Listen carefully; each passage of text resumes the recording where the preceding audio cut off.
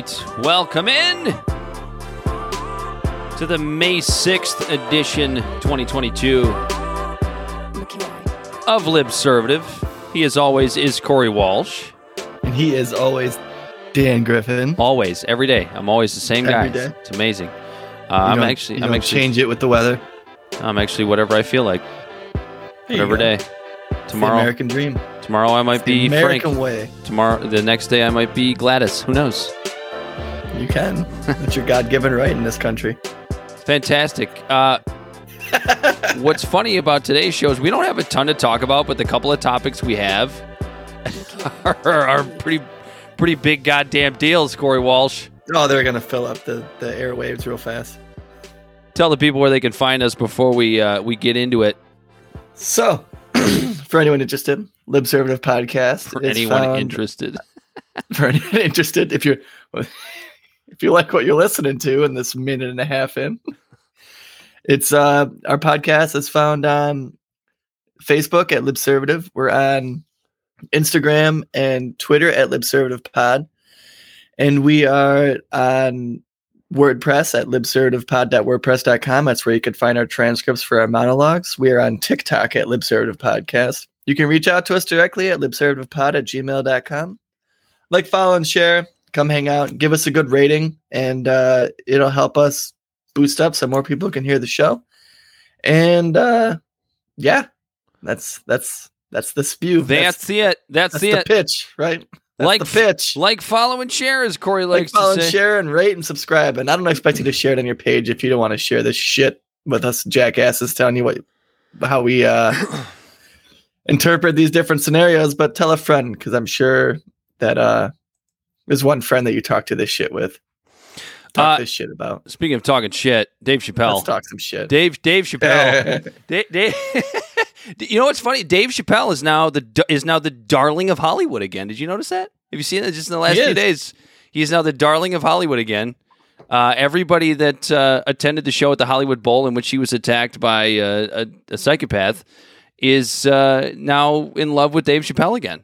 And what's so funny about this is the way the narratives shift all the time, because I am looking at this and I'm going, the connection to the Will Smith, Chris Rock ordeal was like, well, this is going to be normalized now. This is going to be super normal for everybody to jump up on a stage and punch a comedian. I think someone kind of called it. Yeah, I think, and there is some merit to that, because obviously it happened, right, just the other day at the Hollywood Bowl. But at the same time, everybody still came to Dave's defense, even though he was the enemy, because he was apparently a bigot that picked on the trans community. So I'm not really sure how to feel about this. This is so confusing. Yeah, this is more confusing than Johnny Depp and Amber Heard. Yeah, it is, and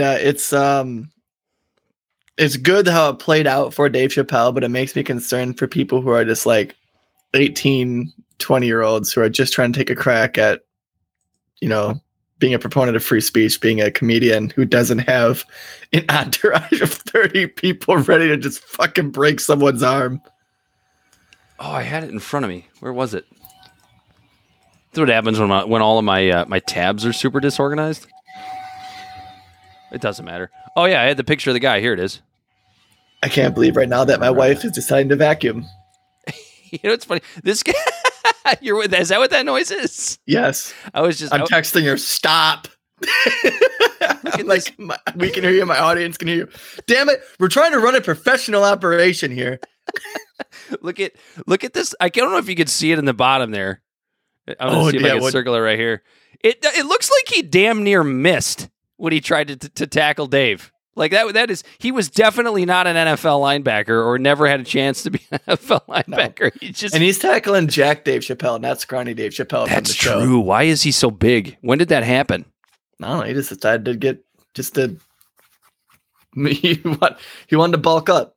Yeah, he's gaining mass. Like, here's the thing. Even though this person was, what's funny is, like, everybody's speculating on why he attacked Dave Chappelle, but we don't really know that yet, do we? Right? Like we want to make the assumption that it has something to do with the quote unquote unsavory comments that Dave made in his last special, but we don't really know. Do we? He just exercised his freedom of speech. What a Like, dick. How dare you? How anti-American to exercise your freedom of speech in 2022. I don't know. And then if you want to really, really go down there, it's like, I guess that guy exercised his free speech and tried to stop it, but then he got his fucking arm dislocated, ripped off, and put on backwards. Oh, I think I have that pic. Oh, here we go. I do have that picture. Oh my God, dude. Yeah. That's a good one right there. And it's easy to laugh about this, like this happened. But like I said, like the biggest thing is like this precedent is sets for anyone who doesn't have 50 guys ready to just curb stomp somebody for you that is just trying to just advocate for their free speech. Because it goes back to what we were talking about with Will Smith. Like, do people say dumbass things? Sure. But since when is it okay that speech can be escalated by physical violence? Yeah, and it's one thing when it's Dave Chappelle, who's obviously got an entourage, right? He's at the Hollywood Bowl, right? He's got, there's security all over the place. But what about like a small town club comedian that maybe says something that's a little off base, and all of a sudden some guy jumps up on stage? There's no security around. What do you do then? So I guess this I guy get that did point. have a knife. Yeah, a weird gun knife. What the hell was that? I don't know. It's a gun knife. It was literally a gun that had like a switchblade that came out of the top of it.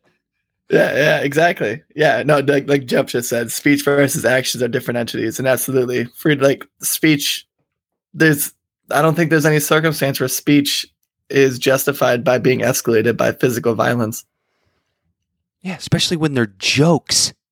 Oh my God, I know. When it's like fucking like, what would this guy do? Just go there, I'm gonna go listen to Dave Chappelle tell some jokes. My understanding is he did it at the end of the show too. Like, why did he wait? Let him talk the whole time. Why did he wait so long to jump Dave? Because he didn't want to give him more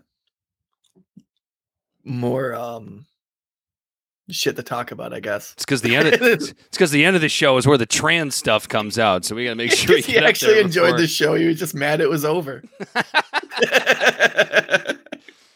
Oh man, here's more material for you, you fuck. Corey, what are you drinking today, Dan? I'm half in the bag already. I'm drinking my third martini on a Friday. I got off work a little bit early today and decided to get after it while I was prepping for the show. So we'll see how this one ends. Let's get at her. We'll see how this one ends. You got a dirty Mexican beer there, don't you? I'm drinking some Modelo in the name of. Well, yesterday was Cinco de Mayo, so I was embracing my non-existent Hispanic heritage. Yeah, it's like is that cultural appropriation to celebrate Cinco de Mayo? Totally is. It's like everybody does the same thing on St. Patrick's Day, but nobody cares because Irish people are white. Yeah, that was just like fuck the Irish. Irish for a day, Mexican for a day, doesn't matter. We got to get into the big topic of the day, Corey. And I know you did your monologue on this topic, but that is the big leak that came out of the Supreme Court this week. The leak. Right on, Jeff. The opinion that came out leaked by Politico. And for some reason, the most interesting thing that it's not really the most interesting, but the funniest thing about this is that people are actually shitting on Politico for reporting this story as if it's not like the story of the decade so far, and any publication would have reported it had they gotten a hold of this information. Absolutely a big one. So that to me is interesting.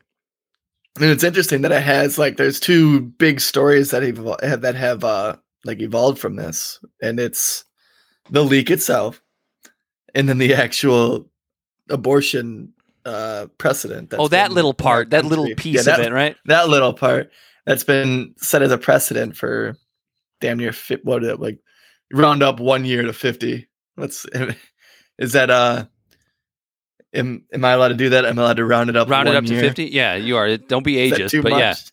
Yeah. Look, the first thing I'm going to do here, this is going to be super unpopular, but I'm going to shit on two areas here. One is going to be the Democratic establishment, which that shouldn't surprise anybody who's a fan of this show or has listened to this show. We shit on the Democratic establishment all the time. But the other super unpopular thing here, I want everybody to take a seat because it's going to be tough to hear. There's a huge part of this that is Ruth Bader Ginsburg's fault. This isn't a hot take. I mean, certainly there are people that have said this already, but I cannot stress enough the fact that Ruth Bader Ginsburg not retiring under Obama and having the hubris to think that Hillary Clinton was going to win in 2016 and saying, I'm going to retire under her is it's sad, Corey, because I actually love RBG and I love everything that she did for women's rights and everything that she stood for.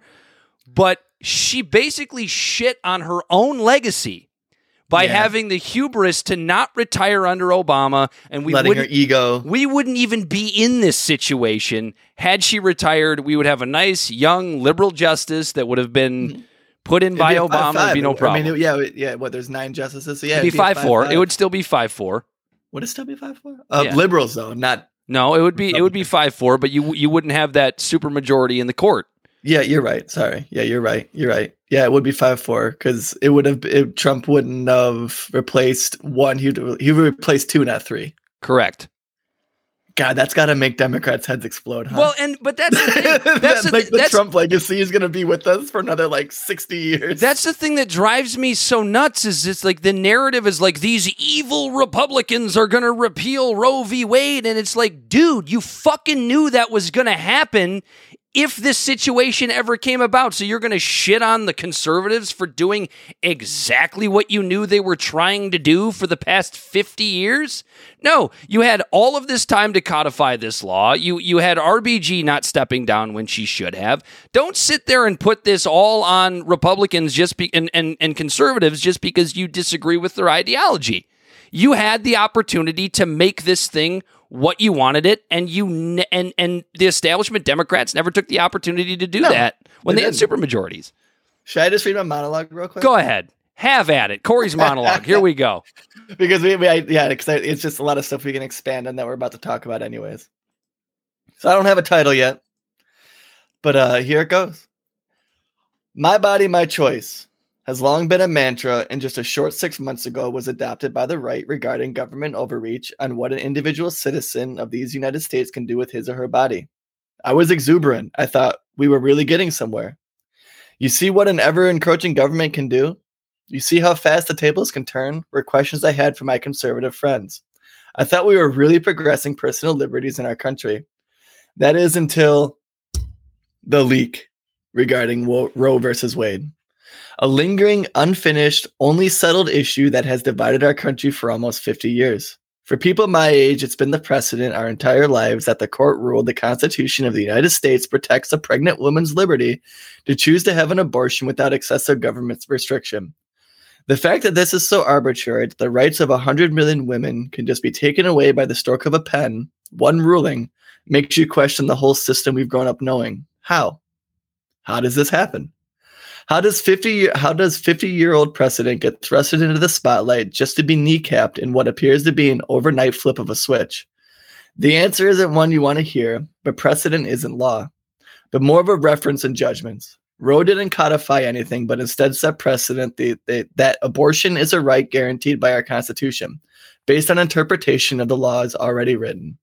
The Constitution, which is considered both a living and dead document, depending on which ideological bender one is on that day, was interpreted in the 70s under the 14th Amendment, specifically the Due Process Clause in said amendment, that a right to privacy protects a pregnant woman's rights to choose whether or not to have an abortion.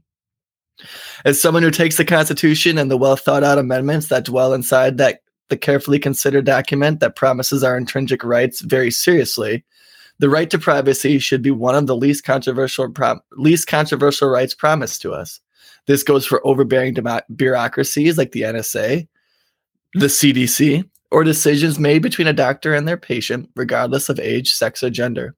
In saying this, I know that our Supreme Court might interpret things differently through time as we have different biases, ideologies, and life experiences that influence the judgments of the highest court. And I am completely okay with that. What courts once thought was protected by the Constitution, like slavery, segregation, ban on gay marriage, changed over time as we as a nation grew together. It's the courts themselves that have the progressive power to the betterment of we the people. The flip side of this is when there is a concerted effort promulgated by personal ideologies entrenched in subjective morals based on one's own beliefs, with no regards for our fellow citizens' personal liberties promised by our Bill of Rights. We see tumultuous flip-flops that cause the justified outrage of the targeted groups whose lives are being directly affected. So how does this happen? What we're seeing today is the culmination of roughly 50 years of tactical moves by Republicans. While the Democrats focused their efforts on expanding the federal government at the national level, the Republicans spent their time working on the states and local seats, focusing on candidates that would appoint judges up and down the ladder from circuit to federal positions, which based on this leak opinion seems to have paid off. Remember the Constitution I've mentioned countless times in this piece? It also promises the states an exorbitant amount of power under Amendment 10, states' rights, which also can be argued as both a very good or bad thing based on what the argument and your interpretation of our laws is in any given scenario. So as the Dems expanded the Fed and countless bureaucratic departments such as the GOP was behind the scenes biding their time, roughly 50 years to strike. It takes 38 states to ratify an amendment, and the Republicans know that and have had all the time in the world to lay a foundation for that path. But this is something we knew. The Republicans didn't exactly hide this strategy. Where were the Democrats? These bastards have had majorities, some considered super, that had the power to codify the rights of women. Why didn't they? Why haven't the Dems who love federal power codify a law that would have been supported by, and until very recently, liberal-leaning Supreme Court? Make a law to protect body autonomy. Why did they let this slip through the cracks only to feign shock when the GOP's plans came to fruition? I thought they could walk and chew gum at the same time. My take? They didn't want to. They could string voters along for roughly 50 years with the threat of Roe being struck down. Got to get out the vote to protect the women's rights. Vote blue no matter who. Yeah? How's that working out for us? While they sat idly by in apathy, they saw the other side of the aisle working overtime and didn't do anything other than introduce bills they know wouldn't pass intentionally to stir up the base. Ultimately, what these types of rulings, laws, opinions from our leaders tell me is that daddy government thinks you and I are too dumb to make decisions about our own bodies and what we believe is what's best for ourselves. And data backs this up. As sex education becomes less stigmatized and contraceptives become more effective, we've seen a trend of abortions going down for the last 30 years.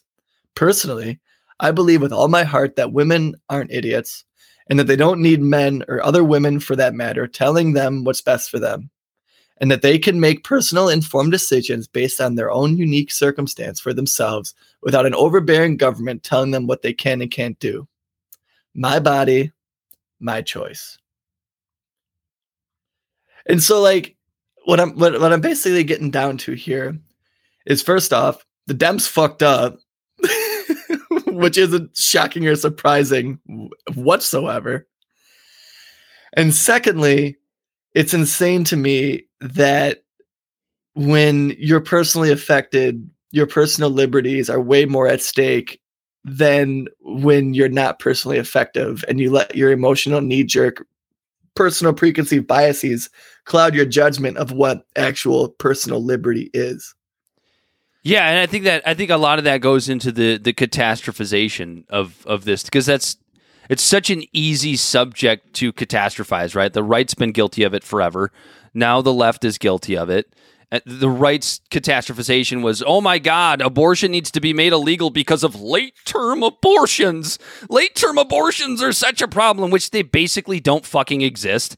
And the only time they ever really happen is if there's some serious medical when need the actual for it. Mom is like about to like die. Right. Yeah. So and that, what is it? Endocrimitis, I think is the term. When the woman doesn't really necessarily have a uterus, but the egg keeps attaching itself to the fallopian tubes, which is like guaranteed endometriosis. Death. Is that what that is? Endometriosis. Yeah, that's. I didn't figure you'd be able to pronounce that word. I know I'm bad at pronouncing words. But that's words. That's the catastrophization by conservatives for all this time, was like, you're murdering 8-month-old, babies that are about to be born, which like never fucking happens. But now you have the new catastrophization, which is that like no woman's ever going to be able to get an abortion again. Like, and that's a catastrophization. It doesn't mean it's not a problem, right? Like, right. I'm pro-choice. I'm pretty sure, Corey, you're pro-choice. And like, 100%. My body, my choice. When it comes to vaccines, when it comes to abortions, when it comes to tattoos, when it comes to anything. So none of us. I have a very libertarian stake in this, Dan. So neither of us support the striking down of Roe. But the problem is, when you over catastrophize it, now you're getting off into la la land, into an area where you can't address the problem. So let's look at what's actually going on here. First of all, if Roe gets stricken down, it doesn't make abortion illegal. Okay, it sucks. Nobody wants it. I don't want it to happen. Most of America supports abortion in some sense. At least if it's what's the word I'm looking for? Incest or rape, right? If you include that and nothing else, it's like 80% of Americans support abortion in some form or fashion, right? So, shit, I just had it pulled up. I had the whole YouGov polls on this, actually.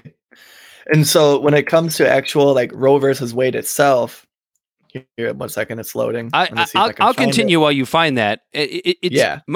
My point is, like, it doesn't make abortion illegal. I think we're going to have some workarounds from some of the more blue states that are going to start programs that are going to allow women from less affluent areas in red states, if they need an abortion or they want an abortion, they'll be able to get them out of state to make it happen. I think there are going to be workarounds.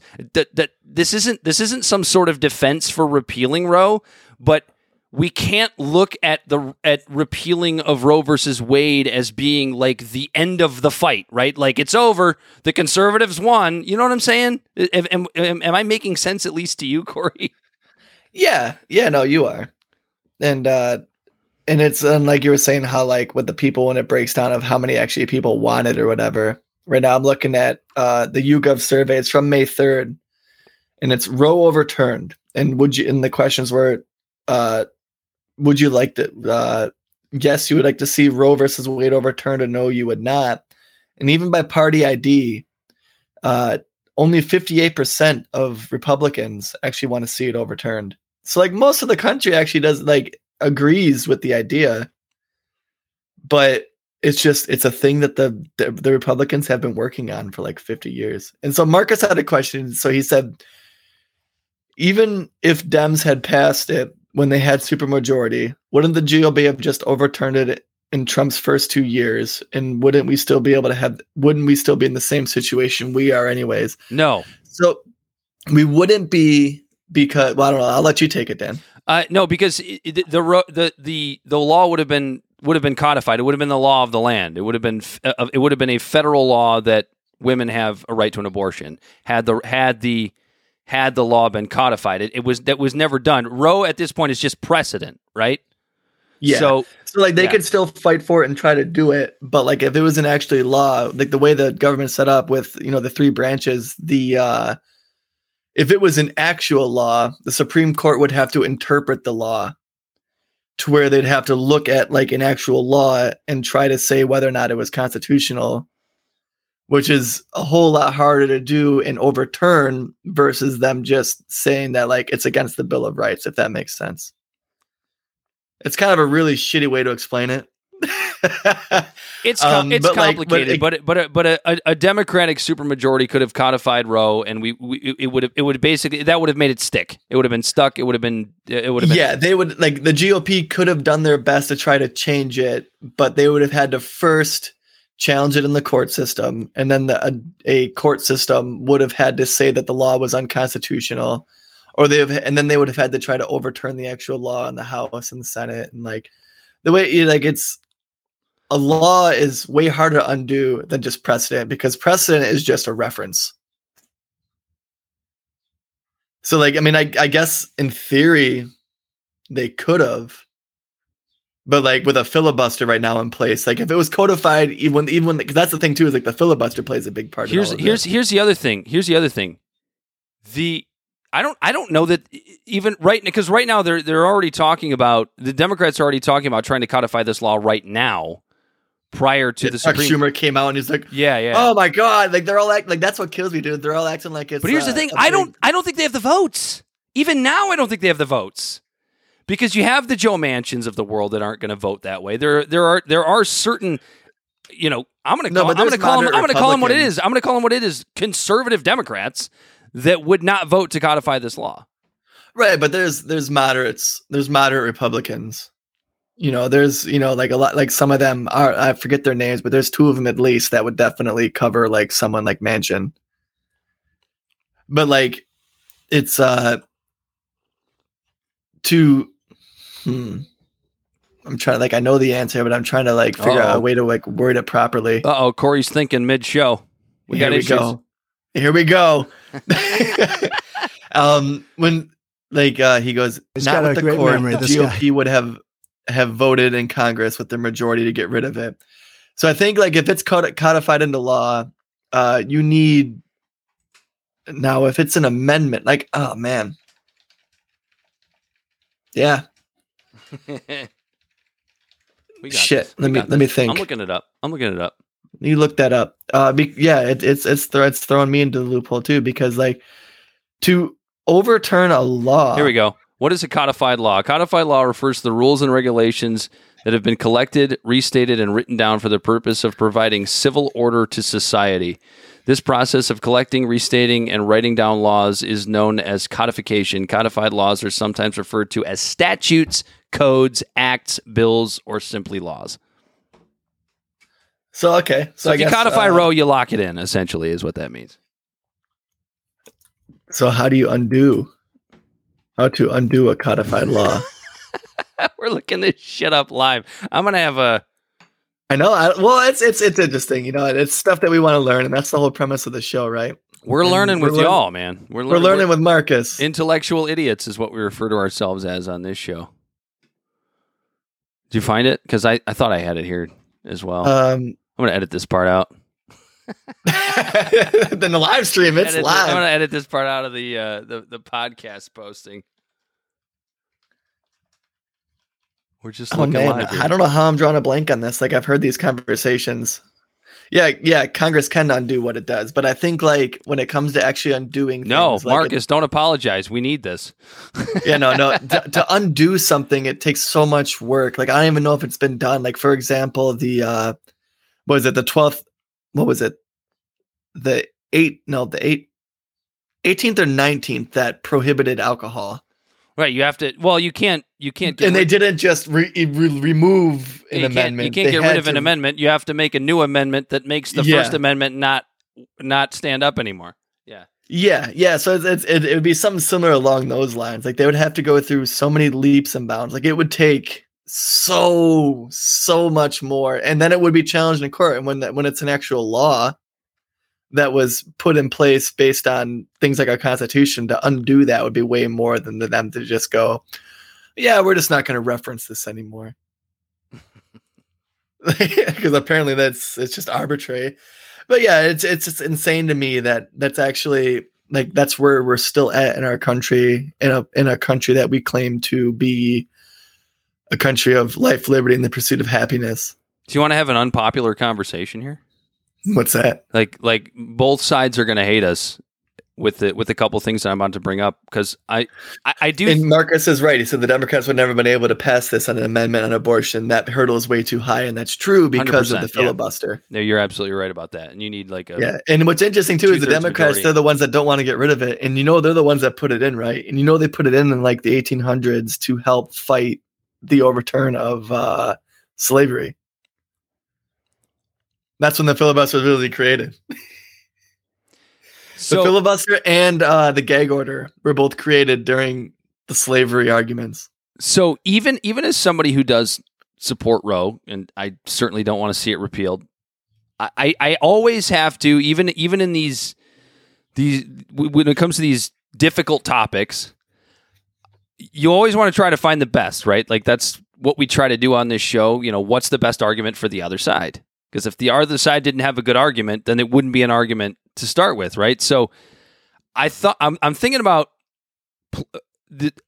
doing this weird devil's advocate thing in my own head, and I was thinking about things that are good about overturning Roe. Now, I can already see that statement has already made me the enemy. Listeners that lean left have just made, it's already made me the enemy. But you can take silver linings. You're uterus, not a uterus, Dan. Shut the fuck up. No, I love that argument too. I love that argument too. Like, if you don't have a uterus, you shouldn't have an opinion. It's like I don't know people with uteruses, and I don't care about people with uteruses, so I shouldn't have an opinion.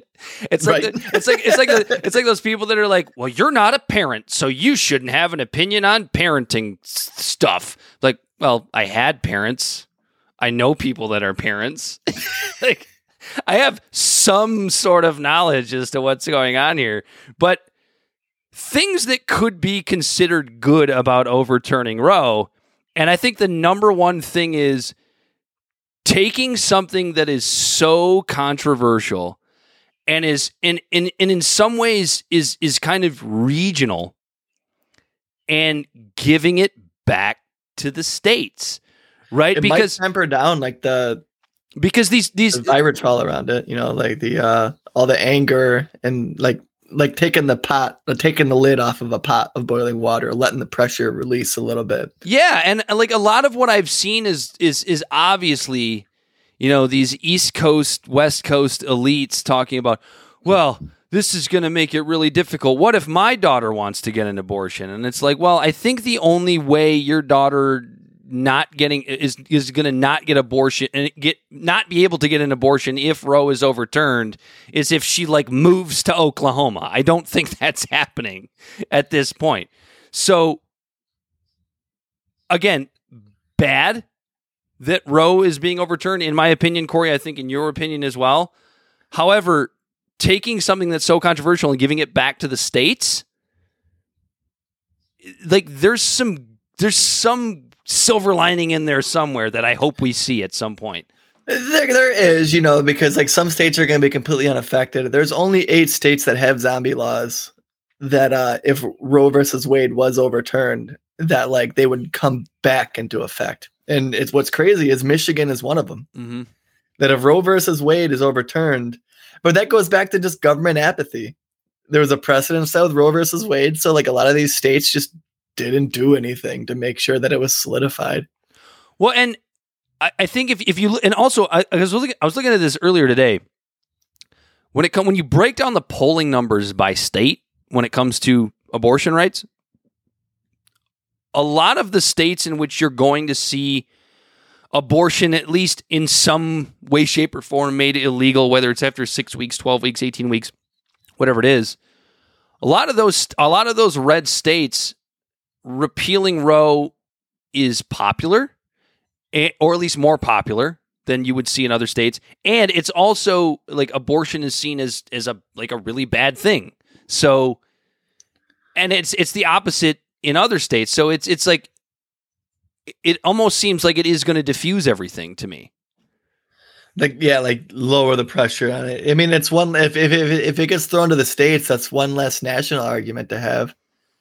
So I get that for the hyper partisanship we have in the country, but there's still going to be women because let's really be honest, this is a bit of a class issue. Mm-hmm. Oh, 100% is. Rich women in Oklahoma or Texas or anywhere are still going to be able to get their abortions. It doesn't matter what the precedent is, and that's just it, right? People. It's like the FDA conversation that we had last week with my monologue with the FDA trying to repeal menthol cigarettes. This isn't that much different. It's going to affect, daddy government thinking what they know what's best. Lower class and poor people, and that's what's interesting is that was kind of the menthol cigarettes thing is kind of more of a Democratic left thing, and then this is more of a right wing thing. But it's the same fucking thing. It's daddy government telling poor people what's best for them is what it is.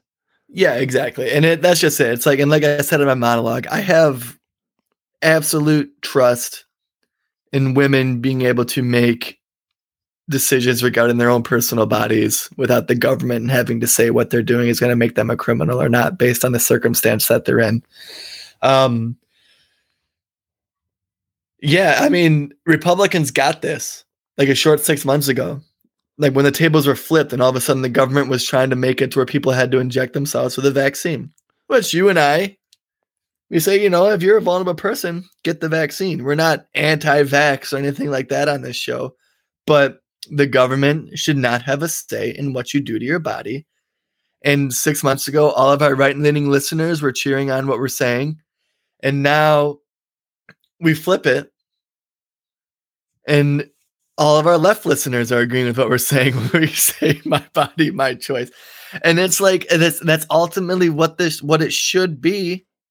You know, like a broad brushstroke on anything by a huge, ginormous government isn't good for anybody. Yeah, and from a national political campaigning angle, this is gonna be all over the Democratic ticket in 2022 and 2024, though. Oh, dude, this was the best thing that could have been handed to them, dude. There was gonna be a complete slaughter on, like of the House and the Senate and the Fed going from blue to red because. The whole vote blue, no matter who thing obviously turned out to be a turd. We ain't getting shit from the Democrats in the last 2 years. And now this is going to, and especially when it comes to midterms, Democrats are notoriously known for being apathetic and not going out and voting. This is what they need. Granted, GOP still might get the House and the Senate, but it's going to be a lot more slim margins. They're gonna, it's not gonna be that slim. You think it's still gonna be a blowout? It's still gonna be a rollover victory for Republicans in the in the midterms. I hope I'm wrong. Like, obviously, I love political pluralism, so like, let's get out and vote. Everybody get out and vote. But vote libertarian. We just need to take all the toys away from the government because I'm sick and tired of them trying to meddle in everyone's personal lives. And yeah, Marcus said again, he goes, anything that makes it hotter, this issue will be on the ballot for president, Senate, House, governor, state houses for the rest of our fucking lives. Yeah, and that's absolutely true. Right, because it does. It gets people up and it gets people active. That's true from a politics angle, from like a national politics angle, but I feel like the discussion locally might calm things down amongst the people, right? Because we know that like what goes on in Washington does not reflect what happened in Michigan? What's just going on among the American people? We've seen that both parties are absolutely have completely lost their minds. They have no idea what's actually going on in the real world. So yeah, we're gonna see the TV ads of this candidate supports killing babies and this candidate hates women. That's what we're gonna see. But we're all doing, I think, a better job of looking at that and going, this is bullshit. Give me real choices. Absolutely. And it just has to keep, it's going to be a slow build, but it just has to keep going. And shows like this and a lot of new media, I hope, will continue to spout that message. Like, it's time to hold both of these fucking parties accountable. And, if there's some way to build a third party, whether it's the libertarians or whomever, I hope that happens. But it's not going to happen in 2022 and it's not going to happen in 2024. So let's focus on what we have. Yeah. So, continuing on this topic, you and I both obviously think that like it sounds like we're both pro-choice and that like women should ultimately have their own choice based on the very Constitution our founding fathers wrote. Who do you think the leaker was? Who do I think the leaker was? I've kind of gone back and forth on this because my first thought was maybe the ghost of Ruth Bader Ginsburg just happened to get a hold of this and tweet it out, text it out somewhere. No, fax it out, telegram it. I gotta believe it's a liberal staffer. I mean, that just seems like the most obvious. It doesn't mean that that's who it is, but I gotta believe it's a liberal staffer that is, trying to foment dissent for this opinion and rile people up. Yeah, I think it just strategically it just makes the most sense for it to be a liberal to me. Okay, only because you said that, I'll play the devil's advocate. And what if it was a conservative? What if it was a conservative that really wanted everyone to solidify their opinion on this? And when you look at the courts, Justice Roberts actually kept his name off the opinion. He did. Yep. And he was one that didn't want this opinion to come out. And he was leaked to say he didn't want to actually take this up in the courts. So what if it was him to try to get everyone to shut the fuck up? You think it was Justice Roberts himself? Now that's a conspiracy.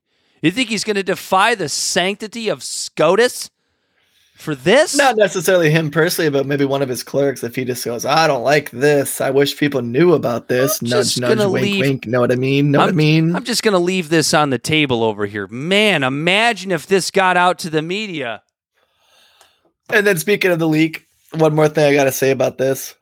So, I'm a huge Tulsi supporter. Uh-oh. But my girl, it's like, what are you thinking? Recently, like, so she's been hopping on like Fox News and stuff like that and spouting off some real conservative talking points. They're talking points that have merit to where it's like, you could tell the way it's being conveyed. It's more of like a conservative like position, but a lot of it's still, it was like spewed in a conservative way, but it was still like something that was for the betterment of the people and in their individual rights and things like that. But I'll tell you what, man, after this, she was on, I don't even know what she was on, but she's on there talking about how this person was a thief and they need to be prosecuted. The leaker? And, the leaker, yeah. The leaker, the whistleblower, whatever you want to call him based on your own personal ideologies, is regardless, which that's completely should be thrown to the wayside, that this rhetoric isn't good for anyone who decides to try to expose things in the inner workings of our government. Now, I know that in the Supreme Court, this isn't the House. This isn't a financial board for a company. Then they leak things and stuff like that. Like the Supreme Court is supposed to be like the bipartisan, apolitical group, right? And that things like this might actually hurt the Supreme Court in the fact of like creating a lack of trust and things like that along people who work there. And sure, we can be mad that it was leaked. We should be mad that this isn't a normalcy. We could be mad that this goes against the institution and everything that we hold near and dear when it comes to the sanctity of the Supreme Court. But to immediately say that they need to be prosecuted, what difference is this than a Julian Assange, an Edward Snowden, a Chelsea Manning? Who, by the way, Tulsi supports all of them. As far as I know. Right, and that's why I was completely taken aback. It's like, what are you doing? Like, she's getting wrapped way too much in this little this being this pet on Fox News. Yeah, this little Democrat with the conservative view. Yeah, this little conservative parade she's had. This is someone who supported her and volunteered and helped her campaign and has a fucking poster behind me. Show the poster. The poster's right behind you there. That sign that says "Aloha, Corey." Like. And it's frustrating. I don't like that rhetoric at all when it comes to anyone talking about something like this. This wasn't illegal. And to try to set a precedent that anything like this is illegal only hurts the accountability and the visibility and the transparency of our government that is supposed to be working for us. But Tulsi's enjoying her time in the limelight. Oh, she's loving her time. Yeah, you thought she was all. You thought that aloha went away real fast, didn't it, Corey Walsh? Yeah, I didn't like it. I'm not going to rip the poster down. But... I supported her too, but this is what happens to these politicians, man. They just get caught up in whoever loves them, and then they're all narcissists. You can't be a politician without being a little bit of a fucking narcissist. Even Tulsi Gabbard, Vera's actually like kind of agreeing with you here. She was talking about the good side of the state thing would be it would maybe make people realize that who they vote for on a state level and in their community is more important than the presidential.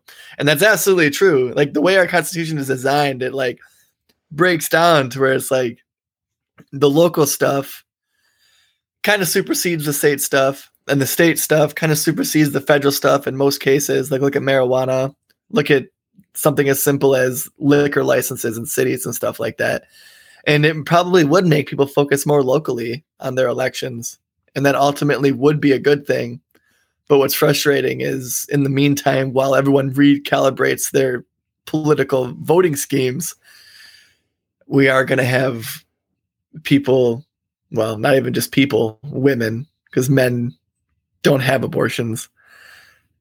And it's going to hurt people while we readjust that. And it's frustrating. It's frustrating to me that this is a conversation that's still even had, especially after the whole vaccine thing.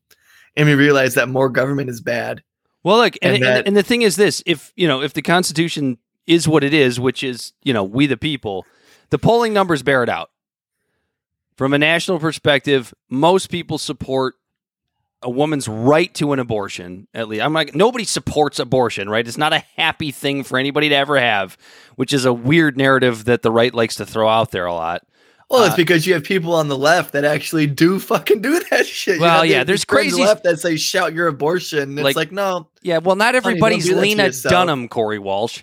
Abortion shouldn't be a form of contraceptive. Of course, but like, what is it? What is the Hillary Clinton thing? The legal, rare, and safe legal, and rare. Yeah, I mean, I think, but like that's where we've been trending.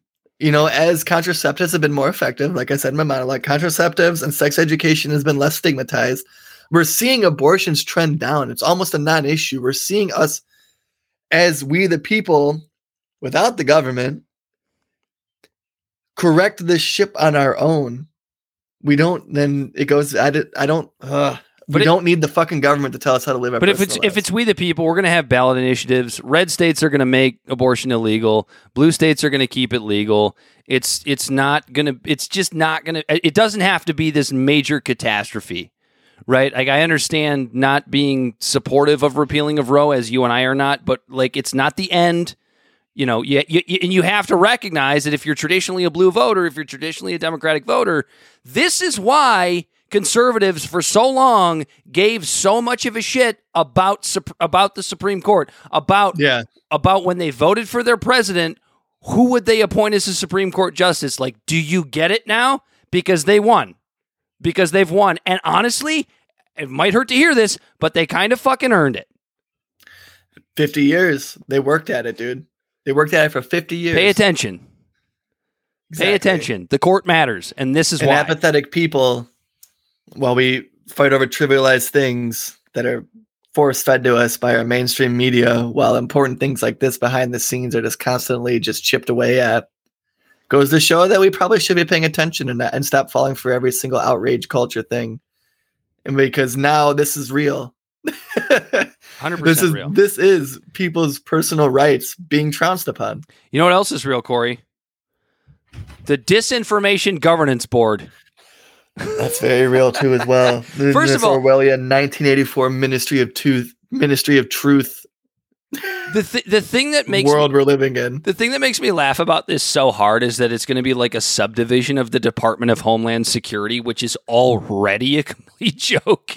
It's a fucking joke. There's talk of trying to impeach the what's his name? It starts with an M. Mayorkas.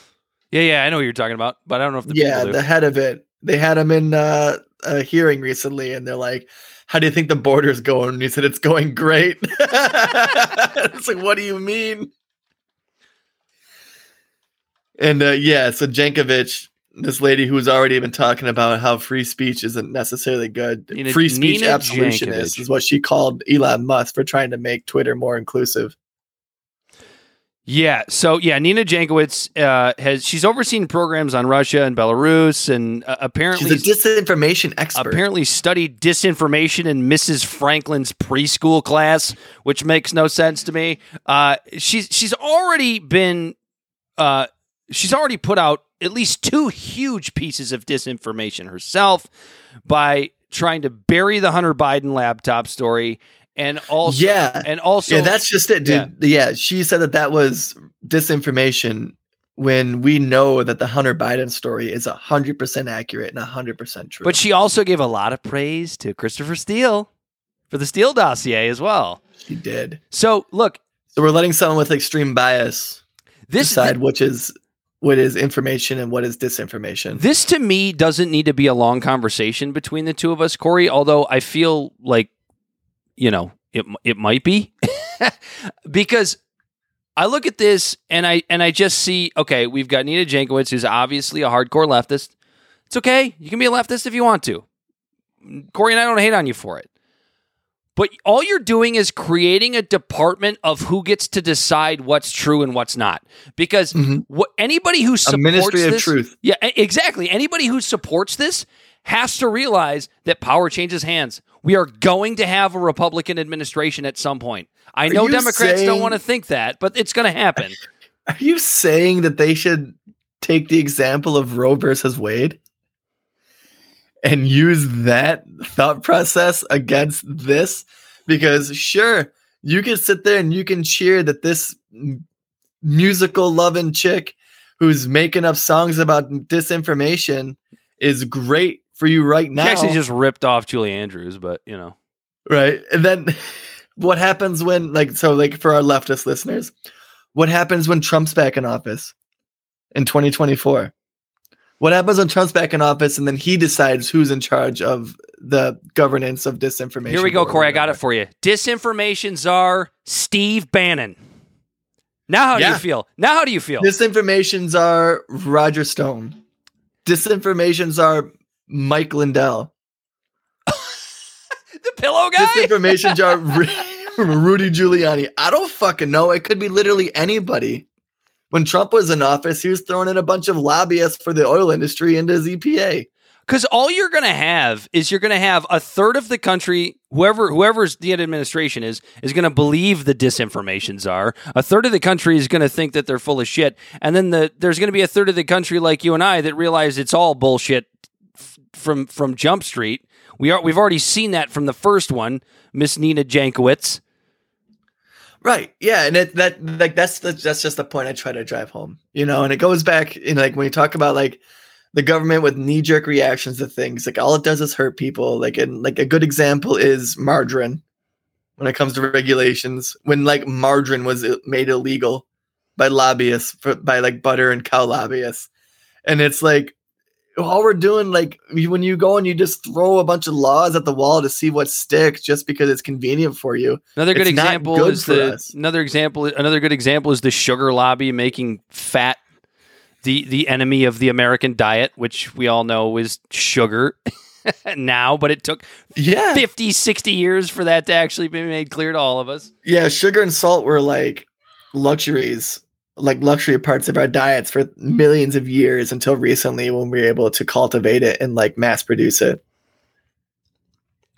You want to see one of Nina Jankowicz's wonderful numbers? Some of you have probably already seen this, but we have to play it because it might make me throw up. I just want to play it to see if I can. Goddamn cringe. I just want to see it just to see if I can not throw up. So all right, but if I see our viewership drop one, I'm cutting it. I am pulling the plug on that shit. Information laundering is really quite ferocious. It's when a huckster takes some lies and makes them sound precocious by saying them in Congress or a mainstream outlet. So disinformation's origins are slightly less atrocious. It's how you hide a little lie. It's how you hide a little lie. It's how you hide a little lie when Rudy Giuliani shared that intel from Ukraine. Or when the fucking flu and campaign. They're laundering disinfo and we really should take note and not support their lies with our wallet, voice or vote. Oh my God. No, thanks for the people who stuck around. No one left. No, we actually gained one as soon as you stopped it. They came back. Well, they're fuck that. Certain circles, maybe she's a looker, so they saw it, and I just that's your disinformation czar right there. That's her. And by the way, I'm not even. You know what's funny is I can't even shit on her that much because this is a position or a department that was made by an administration, and she just took a job. I don't hate on her for that. She went out and took a job. She was offered a job and she took it. So it's not really, but she is going to be shit on pretty hard going forward. Oh my God. And deserves it. As evidenced by the Department of Education, more government isn't always good. I mean, in today's day and age, it's almost never good, especially when you talk about what does the Department of Homeland Security actually do? I want to ask our listeners, and please email us if without Googling it, do you know what the Department of Homeland Security actually does? And the DHS is only 11 years old. No, I'm sorry, 21 years old. It was after 9/11. Yeah. So, but yeah, they threw all the different border ICE and DHS are all new programs. Before that, it was there was border security, border patrol. There was a bunch of different bureaucracies that were just thrown together. Here's what the Department of Homeland Security does. They basically identify a boogeyman and then try to find people that are involved with that boogeyman and send them to Guantanamo Bay. Right? Is that pretty close, Corey? Is that pretty close? Are you saying that things like the apparent or the alleged kidnapping of our governor is the result of just an overly large government? And that was the FBI. That's been around for a while. Wait, are you saying that the FBI shouldn't be trusted? Nope, none of it. So the DHS basically just takes brown people and sends them to Guantanamo because they think they might have a bomb in their basement. That's pretty much what they do. That's what they do. Without due process, by the way. Don't need that. Don't need that. They're suspected terrorists. But I, as a white person, could have a bomb in my basement right now. I don't. Everyone chill out. I don't. Yeah, you better make that clear. Because nobody would knock on my door. Because you see this? I have skin that is quite pale. So they have no interest in me. And they don't. Well, actually, it depends. This Department of Disinformation might think you're a white supremacist. That's true. Yeah, I better watch it. Breathing white. I'm also blonde. I am like an Aryan poster child over here. BWW, breathing while white. My eyes are green. That's not the downplay. I'm in trouble. People and black people that are actually explicitly targeted by the same government we're talking about. It's funny and it's not, and it's also funny at the same time. Corey, you want to talk about taxation? Yeah, let's talk about that. Is taxation theft or is tax prep theft? Yeah, so I'm looking at this ProPublica article right now. It's the name of the article is Inside TurboTax 20-Year Fight to Stop Americans from Filing Their Taxes for Free. And so basically, TurboTax has spent millions, if not billions, to make it to where we don't just to where us as Americans aren't able to file our taxes for free. When all the information is on that W-4 that you get, the government knows how much you paid, and the government knows how much you owe. But we have companies like TurboTax, H&R Block, and all these different companies that lobby an exorbitant amount of money to make it to where you have to pay them. How much money? Too much money. Okay, just sit down, please. I don't know if that was the right answer, but that's the answer I'm giving. Lock it in, Dan. That's enough. Put down the mic. But yeah, so and this is something that's been going on for a long, long time. And TurboTax, I guess that our government says they have to make it free, but they constantly lobby and make it to where it's you can't find the free link on TurboTax. And let me see if I can find it. I'm looking for how much money it was spent in lobbying. Well, I mean, here's the thing, Corey. While you're looking for that, the thing is technically filing your taxes is free. We could all do it. We could all find the forms. We could all fill them out. We could all mail them in. We could all do it ourselves. Theoretically, it's free. The problem is the tax code is so ridiculous, and they make it so hard to where you'd have to spend hours trying to find the right files, printing them out, filling them out the right way, sending them into the IRS. So you could do it technically for free, but basically what TurboTax and these other tax prep companies do is they make filing your tax, they lobby to make filing your taxes so fucking difficult that everybody's just fuck it, I'm going to pay somebody to do it. Right? I mean, am I close? Yeah, pretty much. And right here it even says on ProPublica's article, the IRS is seemingly the biggest threat to Intuit and other commercial tax prep businesses, but it has more frequently acted as the industry's ally, defending the free file program even in the face of critical internal reviews. The IRS declined to comment for this article. So the free file has anybody from the IRS ever talked before about anything? No. The consequence of Intuit's efforts affect a huge proportion of the taxpaying public. Americans spend an estimated 1.7 billion hours and 31 billion doing their taxes each year. Just 2.8 million participated in the free file program this year, down from 5.1 million in the program's peak in 2005. Intuit's success has made the men who run the company rich. Smith, the CEO, who stepped down last year and is now executive board chair, had a stake worth $20 million when he became chief executive. It ballooned to $220 million last year. Co-founder Scott Cook is now among the country's wealthiest people, with his fortune soaring to $3.3 billion. And they position it to where they get people from their company in into positions in the actual IRS itself. And it's the same dirty tactics we talk about all the time when people with money just influence our government. And it's just everything is just influenced by the almighty dollar. And this is just one more thing. Yeah, it's the promise of a job to the people to the people within government. I mean, you see that all the time. It's like, why doesn't my senator or my representative actually give a shit about me? Because they're positioning themselves and they're posturing for their career once they get out of Congress, or they can just decide to stay and insider trade forever, like the Nancy Pelosi's and the Mitch McConnells of the world. So business and government being so inextricably linked is always what you can come back to, it seems like. And that's what we're all so fucking sick of. It's not that, and I've talked about this before too, Corey, it's not that I think capitalism is a bad thing. I like capitalism.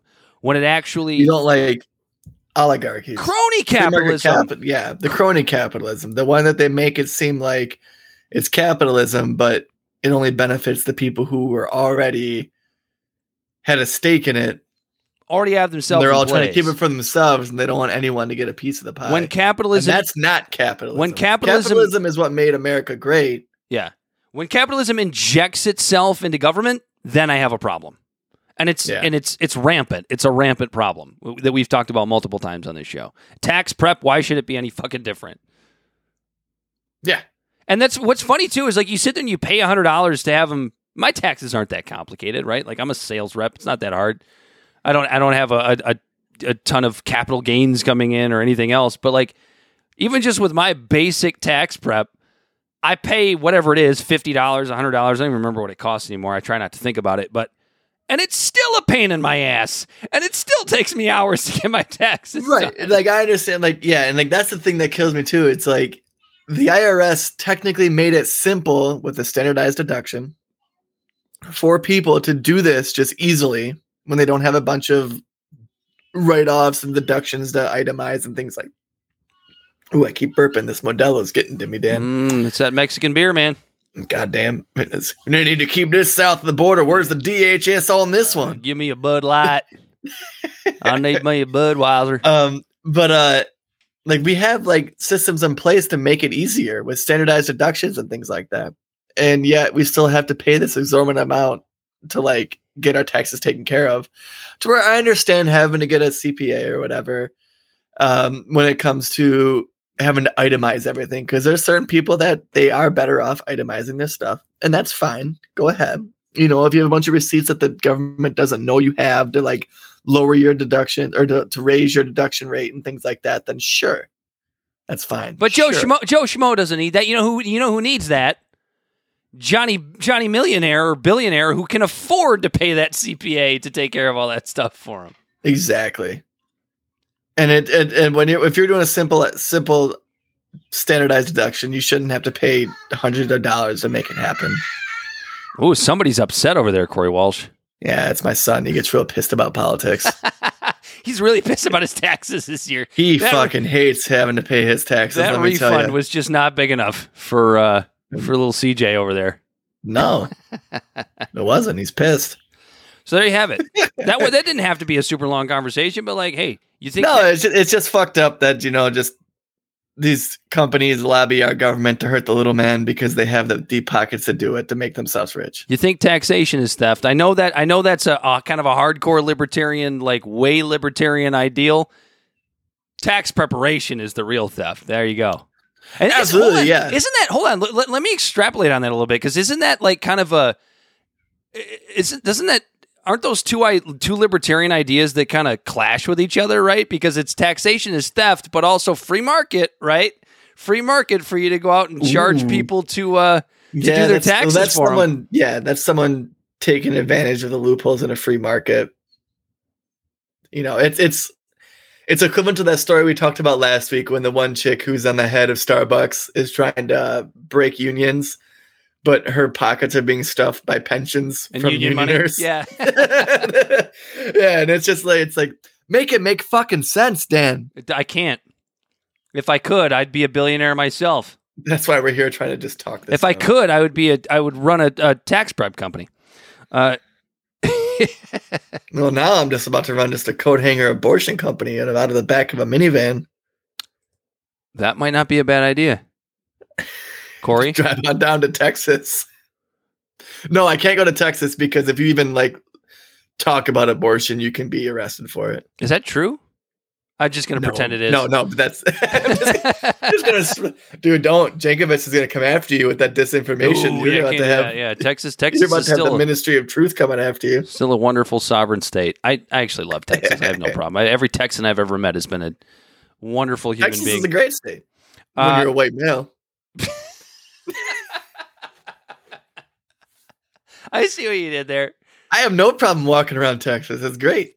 Corey, I have no problem going to like 80% of the whole entire fucking world and no one's going to fucking harass me. you're a white dude with a beard. I'm a Must white be dude with nice. a beard who's straight. Hey, Corey, check your fucking privilege.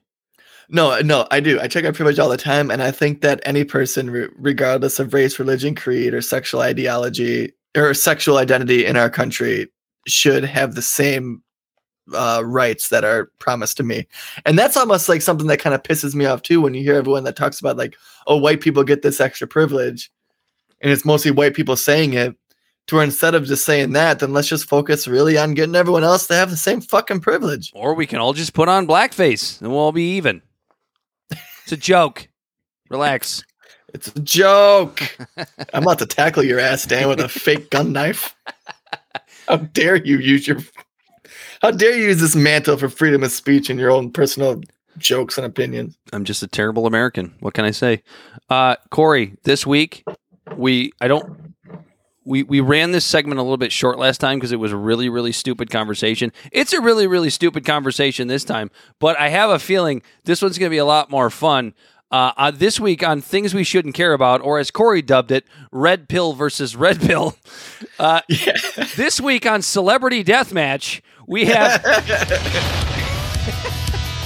Lauren Boebert versus Marjorie Taylor Greene. And I got to tell you, I know who I'd be rooting for because she's a little easy on the eyes, which is Lauren Boebert, but I got a feeling Marjorie Taylor Greene would just wipe the floor with her. Absolutely. I just feel like she's got those man muscles. I feel like it. Right. Am I allowed to say that? That's very misogynistic thing.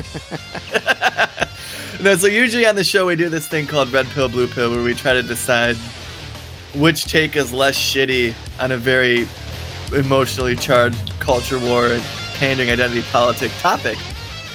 And this week we decided to go I just can't get over this. Versus Red Pill. I can't get over this 1990s MTV stuff, man. This Celebrity Deathmatch theme is quite fantastic. Sure is. Wait for it. Wait for the crescendo. Okay. Yeah. Anyway. Makes me want to punch some drywall.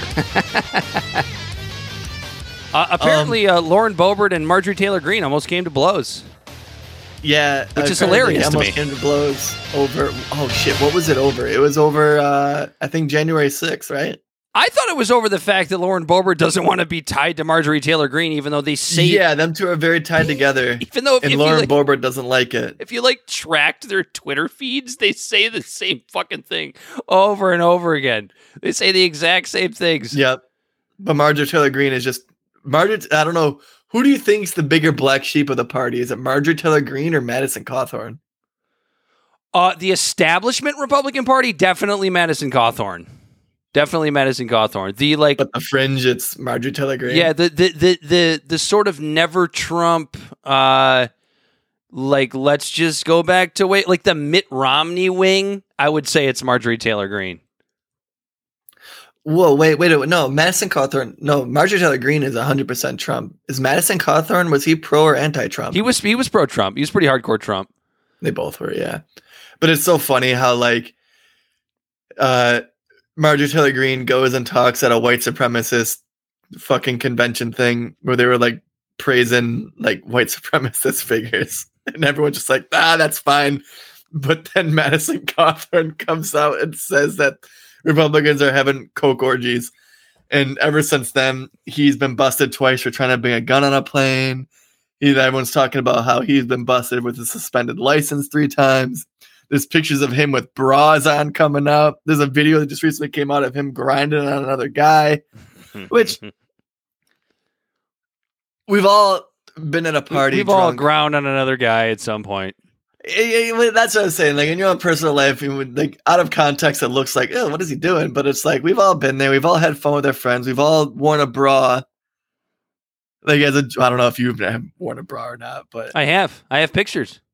Yeah, like as a joke, it's funny, you know. Like you do that shit with your friends and stuff like that. When you're at a party and there's guys and girls, and like if something happens where girls are taking their bras off, and you put one on as a joke, like these things happen. But they're coming after him so hard about these things and completely ignoring Marjorie Taylor Greene hanging out with a bunch of white supremacists. It cracks me up.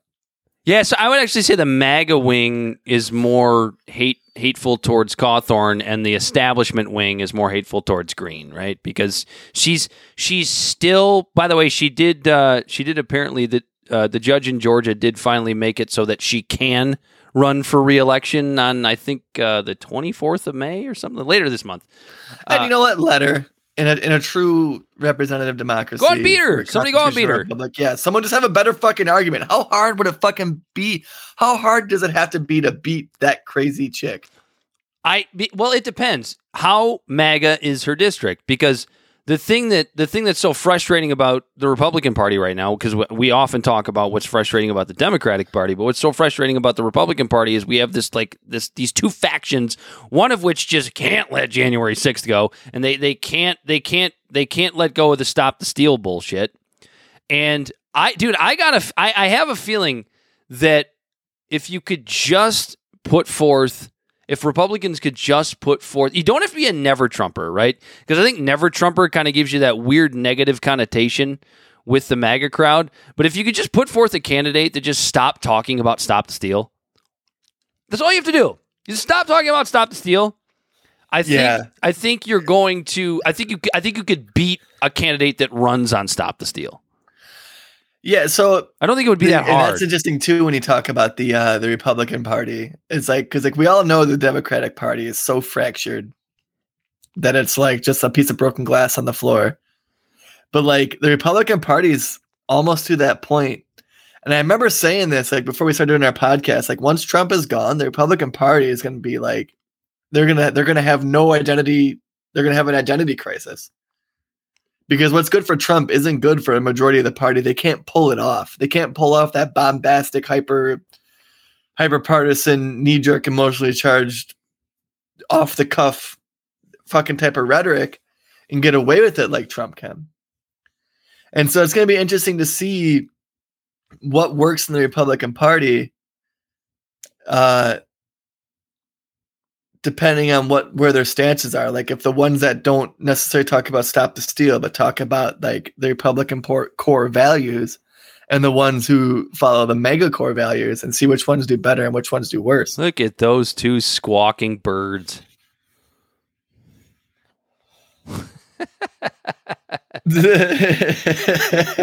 Just squawking birds. Now, apparently the altercation came about because Lauren Boebert was pissed about the incident that you were talking about, which was Marjorie Taylor Greene speaking at a white supremacist event. So if that's the case, I guess we got to give a little bit more credit to Lauren Boebert, even though she's crazy and she's also much more attractive. I don't know if I'm allowed to say that, but I don't care. No, she's easy on the eyes. She's pretty.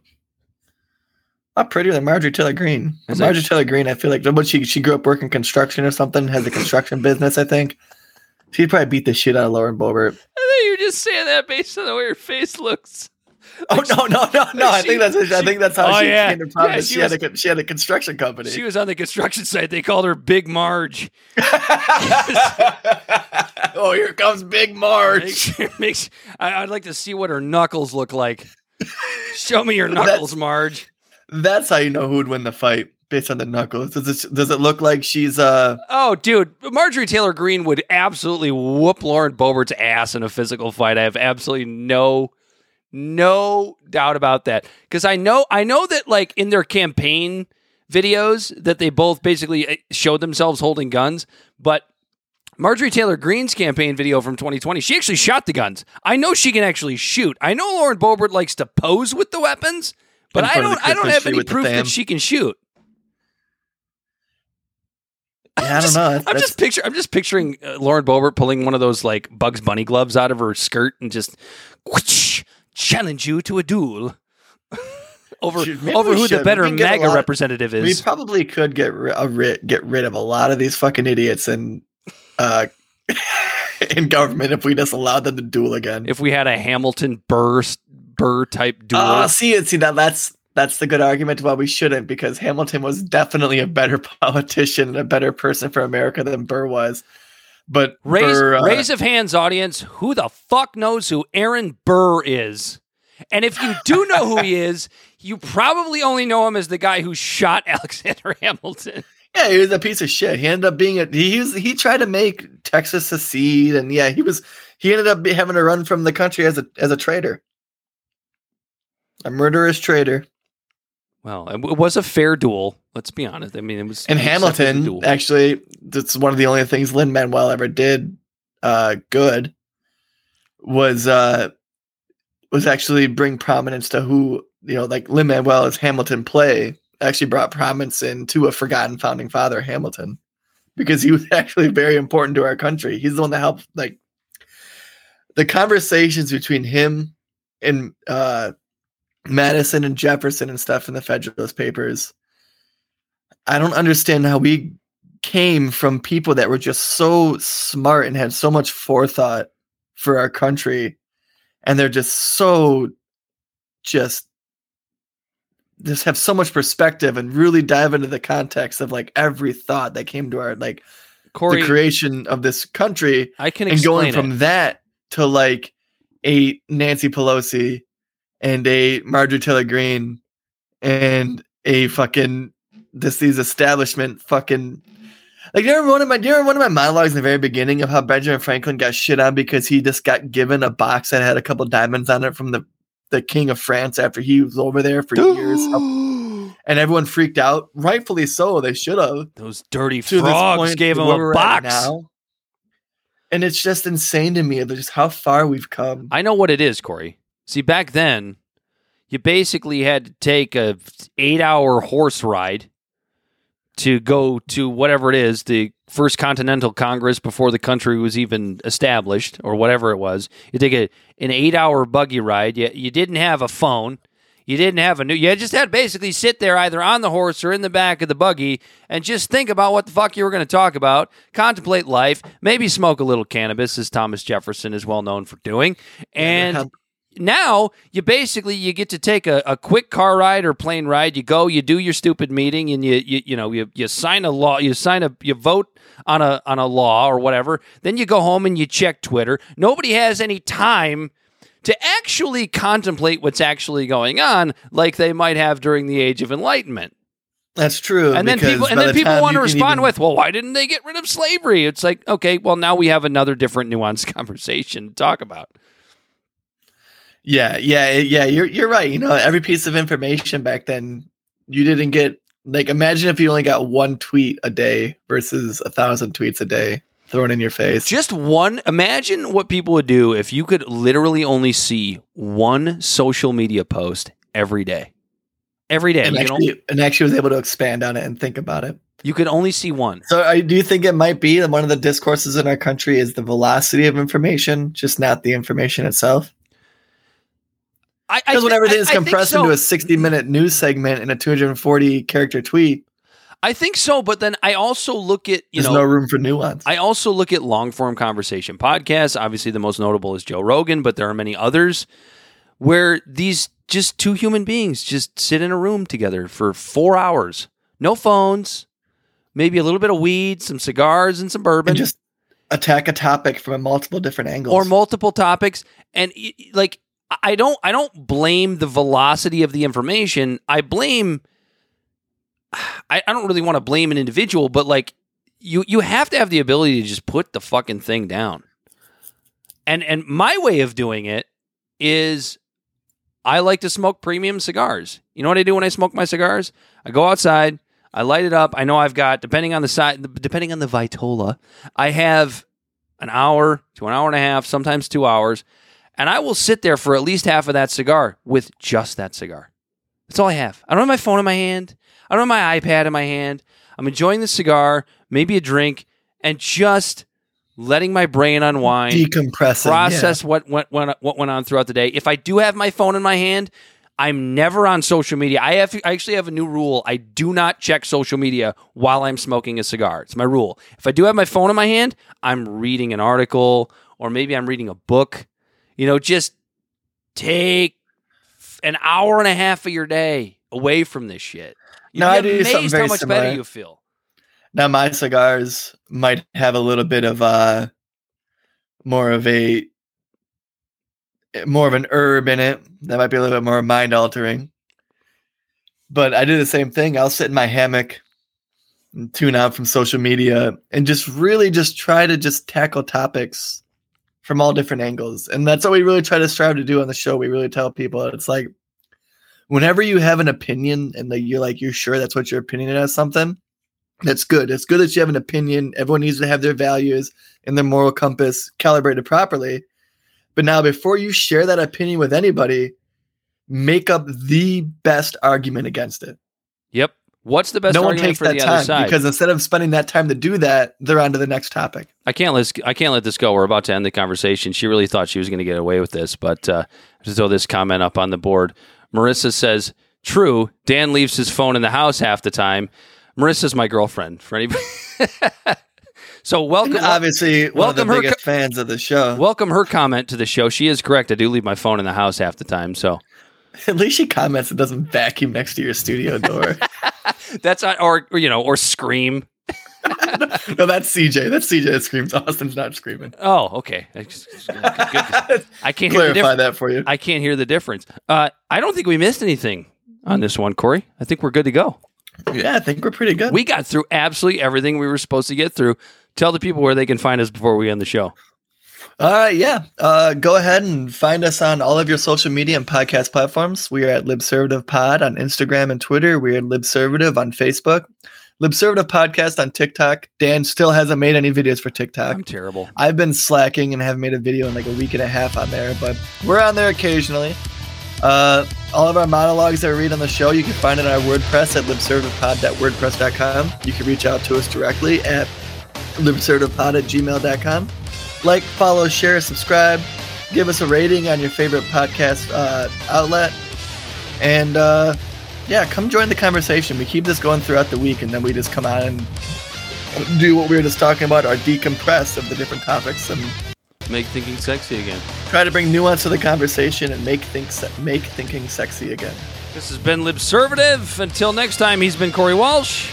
And he has been Dan Griffin. And we are out of here.